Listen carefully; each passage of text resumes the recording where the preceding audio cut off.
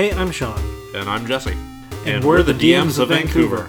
We're two newish DMs who are still getting the hang of the whole DM thing. So we sit down with a friend every couple of weeks and pick their brain on their approach to DMing. So come along as we figure out how to help our players have the best time possible at the gaming table.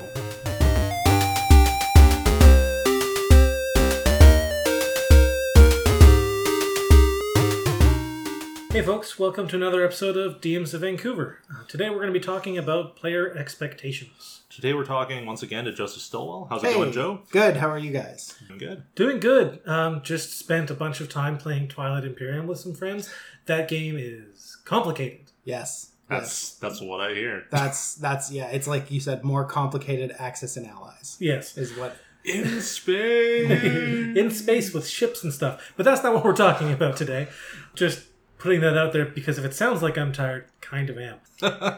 So tell us, what do you mean when you talk about player expectations? Give us a definition. Essentially, like no matter what you do, whether it's a new player coming to your table or an old veteran person who's been playing since like AD&D days, they're gonna have sort of expectations or assumptions is another way to put it about like what D&D is, what they're sort of what's sort of expected of a player versus a DM, and what kind of things that they can or can't do based on various things. Like, you know, some people, their only encounter with D&D is from media, like watching a TV show or like hearing jokes about it and stuff like that. And that's going to affect the way they think that they're going to play the game, or maybe other people that they've heard. But essentially it's like both conscious and conscious things that they already think are going to happen in the game, whether or not they're true. And they can be true or false, good or bad. They're not necessarily one way or the other. It's just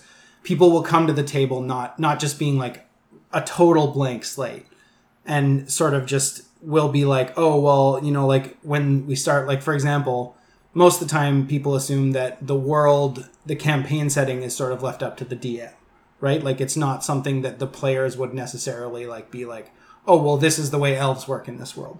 But you can do that if you so choose. Like I do that in my game to a certain extent. Like if a player gives me a backstory and they sort of create part of the world where they're from, I'll often turn to them at the table and be like, okay, when that comes up at the game, it's like, well, what is that like? And like some players don't expect the DM to give them that. So that would be one. Or another would be looting bodies. Like in some games, that's a perfectly normal thing to do, and it happens in video games a lot. So a lot of people that come from sort of a video game background or a classic D&D background will be fine with just, oh, I'm going to check the body for gold or whatever. And some DMs will be like, oh yeah, there's like 30 gold on the body. They've got a purse, or there's like a nice masterwork dagger. Where it's like, for me, my games, I'm more like, I don't want people to be looting the bodies. I think like, for me, it's more of a verisimilitude thing, is like people don't do that in real life, or in like even in fantasy settings that can be sort of seen as taboo or whatever. So either there's like a consequence, like if you loot the bodies in front of other people, I might have someone be like, what are you doing? Like, that's so disgusting. Or I'll just be like, oh, well, there's nothing on them.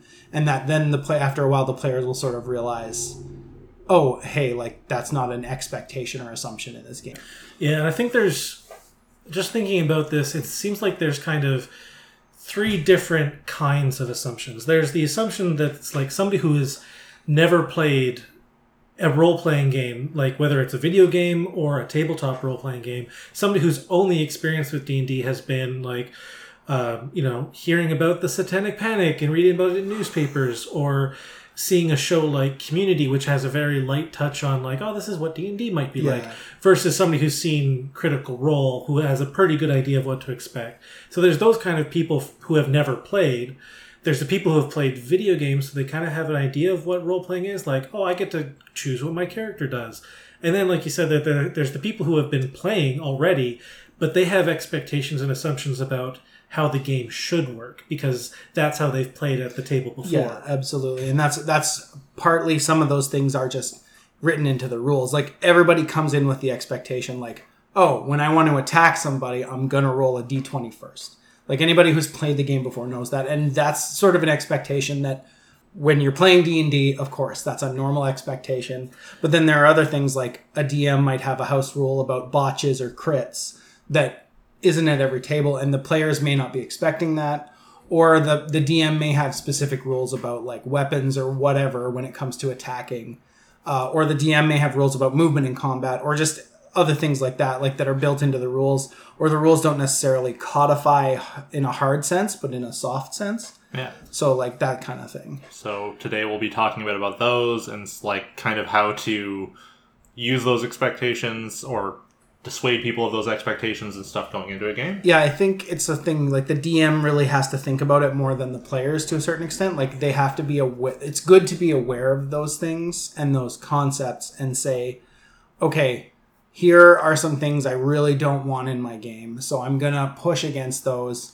however they show up. But you want to do it in a way that doesn't make the players feel like singled out or punished either. Like I think that's really important. And you can talk about it before the game, or you can sort of like every DM teaches the players how to play their game, right? Like that's kind of the way it works, is like the more you play with a DM or a player, the more you'll learn sort of what their assumptions are, and the more you can sort of use those assumptions to, or push against those assumptions to make the game better for everybody.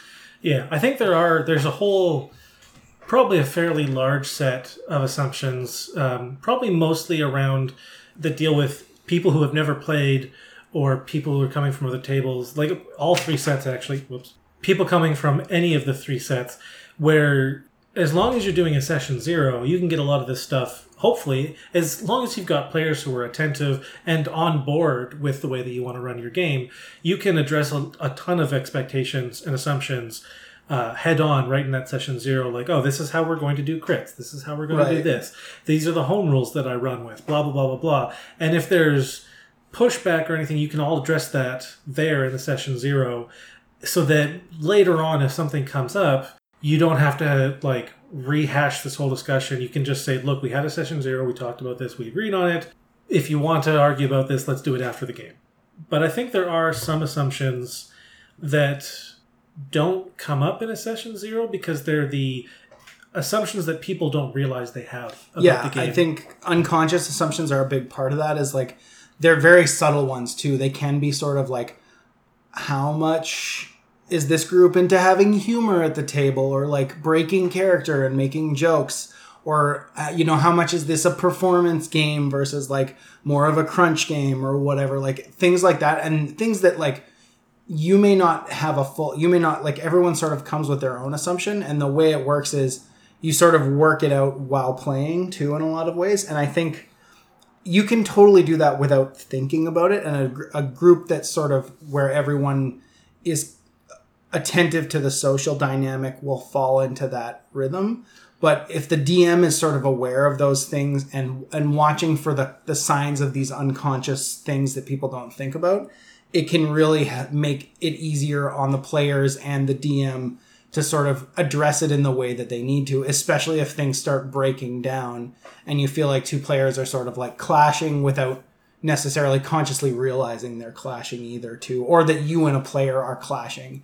And like, I do think it is largely the DM's, like it's everybody's responsibility at the table, but especially when it comes to sort of like, I do believe that the DM has a larger responsibility to sort of make sure that the group is gelling and cohesive, and not necessarily to be the arbiter of how to do that, but sort of say, okay guys, we have an issue here, we have to deal with it, or like, here's what's going on, or just, like address it in a way that doesn't call anybody out, but sort of brings the group together as a whole. So there's two kinds of assumptions that one is one that I've just thought up, one is one that I've dealt with in the past. And I'm kind of curious to see how you guys, like, we could just kind of talk through these assumptions and how we would deal with them at the table. The first one is, for example, say there's somebody who in the session 0, they behave normally and they're talking, they're chatting, they're laughing, having a good time. And then come session 1, they're suddenly a method actor. They are in character 100% of the time, and it's off-putting to some of the players. Maybe their character is somebody who's not fun to be around, and it's bringing the table down. That's one more like kind of both of these are behavioral assumptions about like the person, what they bring to the table, how they expect it's going to run. So that's the first one. The second one is somebody who, this is one I've dealt with, is somebody who comes to the table and treats it like a video game, where they're playing the game as if everybody, not just the NPCs, but the other people at the table are computer-controlled characters that they can push around, that they can tell them what to do. They assume that they are the person in control when there's, 4 or 5 other people. So let's dive into the first one. Sure. Somebody who, sits down session 1 after been, in session 0, they were fun, laughing, fun to be around. Session 1 sits down, they're suddenly a ale swilling, tobacco chewing, spitting, horrible mess to be around because they're in character, they're method acting for whatever reason. How do you think you deal with something like that? Somebody who's night and day difference between who they were in session 0 and how they're acting once the game actually starts. Well, I mean, I think a big part of that is did they if they didn't say it in session 0 at all, I think that's a big thing, hey, even just saying hey, we would have really appreciated a heads up on this kind of thing, the rest of and you can even just say to them, I think if it becomes a point where it's putting the other players off of playing the game, I would think, in my opinion, that you should address that out of the game. It's not a thing that someone that is bordering on a problem player. It's a problem that they don't realize maybe necessarily, and it's something that's not a player being deliberately malicious necessarily. It can be, and I've seen that happen, and that is the grossest thing. And I think if it's deliberate to antagonize other people, you have to hey, that's not cool. I know what you're doing. But if it is just honestly someone who is really into it and really wants to play this aggressively difficult character, I mean that can be fun for me in the right group if I have a group that wants to do that.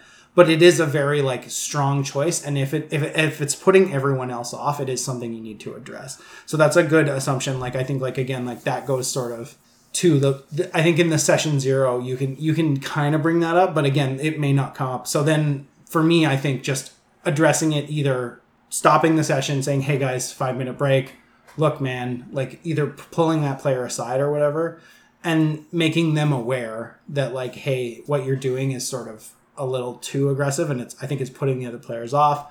I get that you really like it, dial it back. But I mean, I don't know if you guys agree with that. I think it's not only perfectly appropriate, but I think it's often necessary to ask players to tone it down.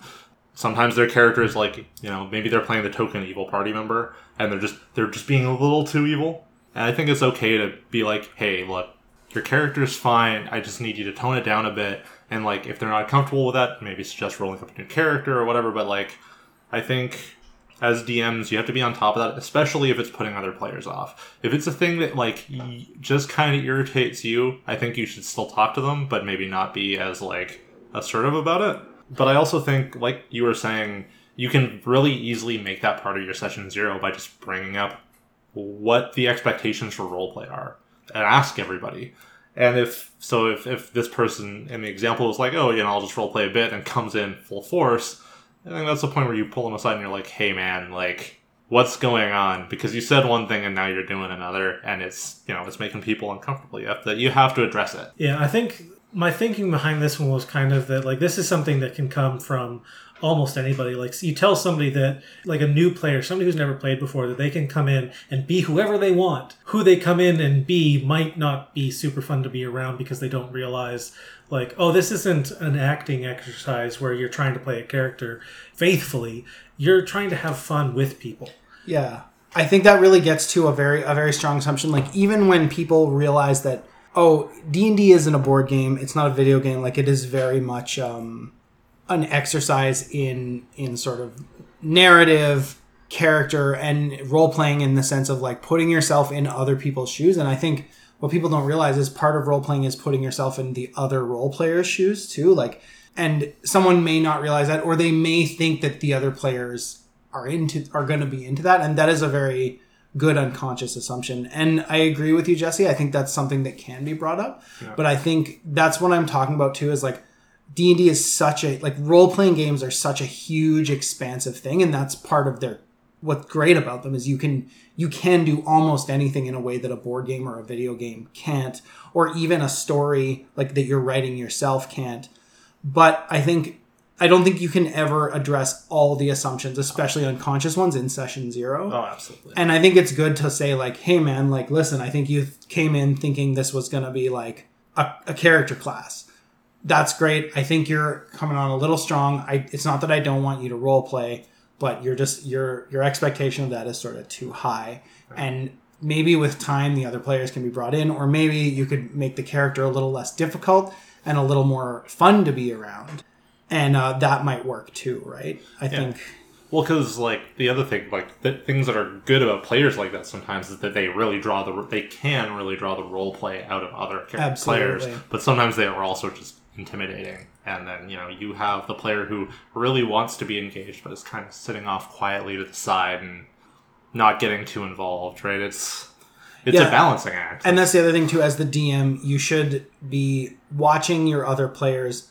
And you'll be able to tell when someone's expectation is sort of just like very suddenly broken or shattered or like affronted, right? Like you can, because that's usually for most people, especially people who haven't played with a group or haven't played at all a lot. Like if they're the first thing they'll do when their expectation or assumption is denied is they will sort of pull back.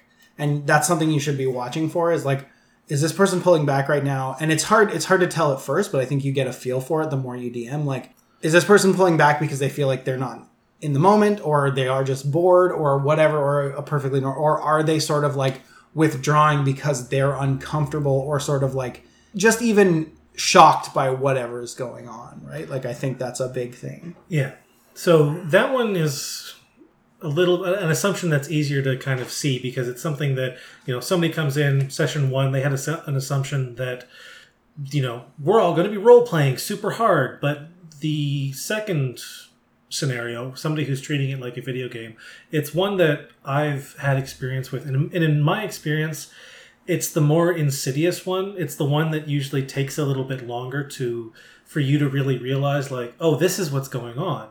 They're treating this like a video game. They're trying to press other people's buttons because they think they're playing with a controller and not, with pen and paper. Yeah, they're failing to treat their fellow players with any sort of compassion. Yeah. Yeah. And basically, like the long story short, what had happened in one of the first games that I ran with the D&D 5e beginner's box set was that by the time we got to the final dungeon, the Wave Echo Caverns or something like that, this player was like, they had encountered a goblin and had kind of hired him on as a pack mule, basically. And this goblin ended up dying during one of the combats, and this other the player who was treating it like a video game started demanding that the cleric in the party used a scroll of resurrection, or it's one of the cleric spells that can bring somebody back to life if they've died within a minute. Oh, yeah. Revivify. Revivify, yeah. That's it.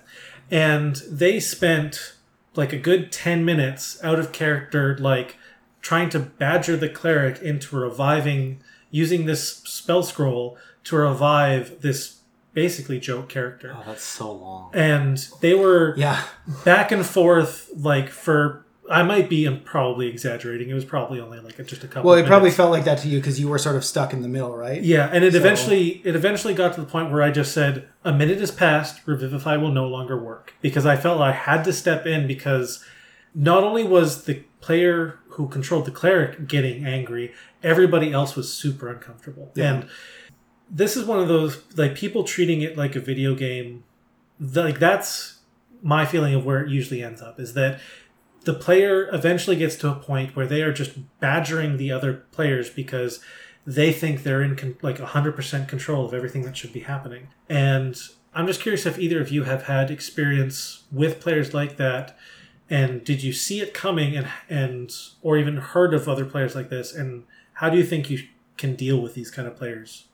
I think it depends. I think I've definitely had players who do, like, the loot the bodies thing is very common, because it's so common in every, especially fantasy role-playing video game, that when you kill a monster, you get stuff. And it's a little bit based in reality. Like, if you're fighting things that are fighting you back, they're going to have weapons, they're going to have armor, and other adventurers that you might fight, or monsters that you might fight, will be collecting treasure. So it's not totally unreasonable to think that. Yeah, well, and it's like very much a part of the game's history. From my understanding, a lot of the really old school games have a lot of that in it because those were more dungeon crawl focused than RPG. Well, and even like if you, this is kind of a digression, but if you get into the history of D&D, the original D&D, the way Gygax and sort of the people, and Dave Arneson and the people that built it, it seemed to be much more of a like, you have a character and you go from dungeon to dungeon that people have built. And it wasn't video gamey, but it was a bit more like you did deliberately have to think in that tactical sense. And I think there's nothing wrong with playing that way, but I think like D&D has sort of pushed away from that because video games can provide that experience so much easier. But to get back to what you're saying, I think it depends on how far it goes too. Like, that was so extreme. Like, again, like it depends on the extremity. When you have an extreme case like that, I would talk to the player. But if they're more just sort of doing video gamey things that wouldn't really make sense in real life, you can sort of like push that in game. Like if they're looting bodies, you can have an NPC be like, what are you doing? Like, that's a person and they just died. We have to give them their last rites because that's appropriate. That's what you do. Or because, in this world, if we don't give them their last rites, they'll come back as an undead or something, right? One thing that I've done in the homebrew campaign I'm running right now is it never made sense to me that like goblins and goblinoid creatures like hobgoblins and whatnot would have any kind of gold. So the first goblin tribe that they came across and attacked them, the whole thing, the goblins had like wooden tokens. They didn't have gold. They didn't use, human races or dwarf race or elf race currency. They just had their own little wooden tokens that nobody's going to take. So the players were like, oh, okay, so we don't loot goblins now. That's good. I think too, like if it gets beyond that, like especially like when it gets to the point where treating NPCs like they're sort of like quest dispensers, or even just like, we got to talk to this guy to activate the thing, right? Like you can sort of see that coming, and that is an exercise in largely having the NPC be like, stop talking to me that way. Like, I'm a human being. Like, I think a lot of DMs are almost afraid, especially when they first start, to sort of have the NPCs like call out the players, because people aren't going to be perfect at speaking in character, and you want to like allow for that and make sure that like when they're trying to be diplomatic, that even if they slip up a little, whatever. But if it does feel like the player is really just sort of like cavalier and treating NPCs like robots, you can have them sort of call that out and be like, that's inappropriate. Don't talk to me that way. I'm a human being, or I'm an orcish being, or whatever, right? Like, I think that's again a way like, but it's very much about like understanding what the underlying expectation or assumption is and calibrating an appropriate response, which takes time and, experience and stuff like that. But again, it depends sort of on the severity of it, I guess. Well, the interesting thing about it too is like those kinds of expectations are really difficult to talk about in a session 0. Absolutely. Like it's because it comes down very much to DM style, right? Like I've played in games where that's the expectation. Mm-hmm. Like the role play is mostly there, like we were talking about in the old school games, to get you from dungeon to dungeon or adventure to adventure, right? But like if you're running a game where the NPCs are more complex than that sounds like, especially the pushback one, I really like that idea, and I think I might start using it. I think it's good, and it's like it makes sense, and it teaches. Again, going back to the thing of you teaching the players how to play your game, it teaches the players.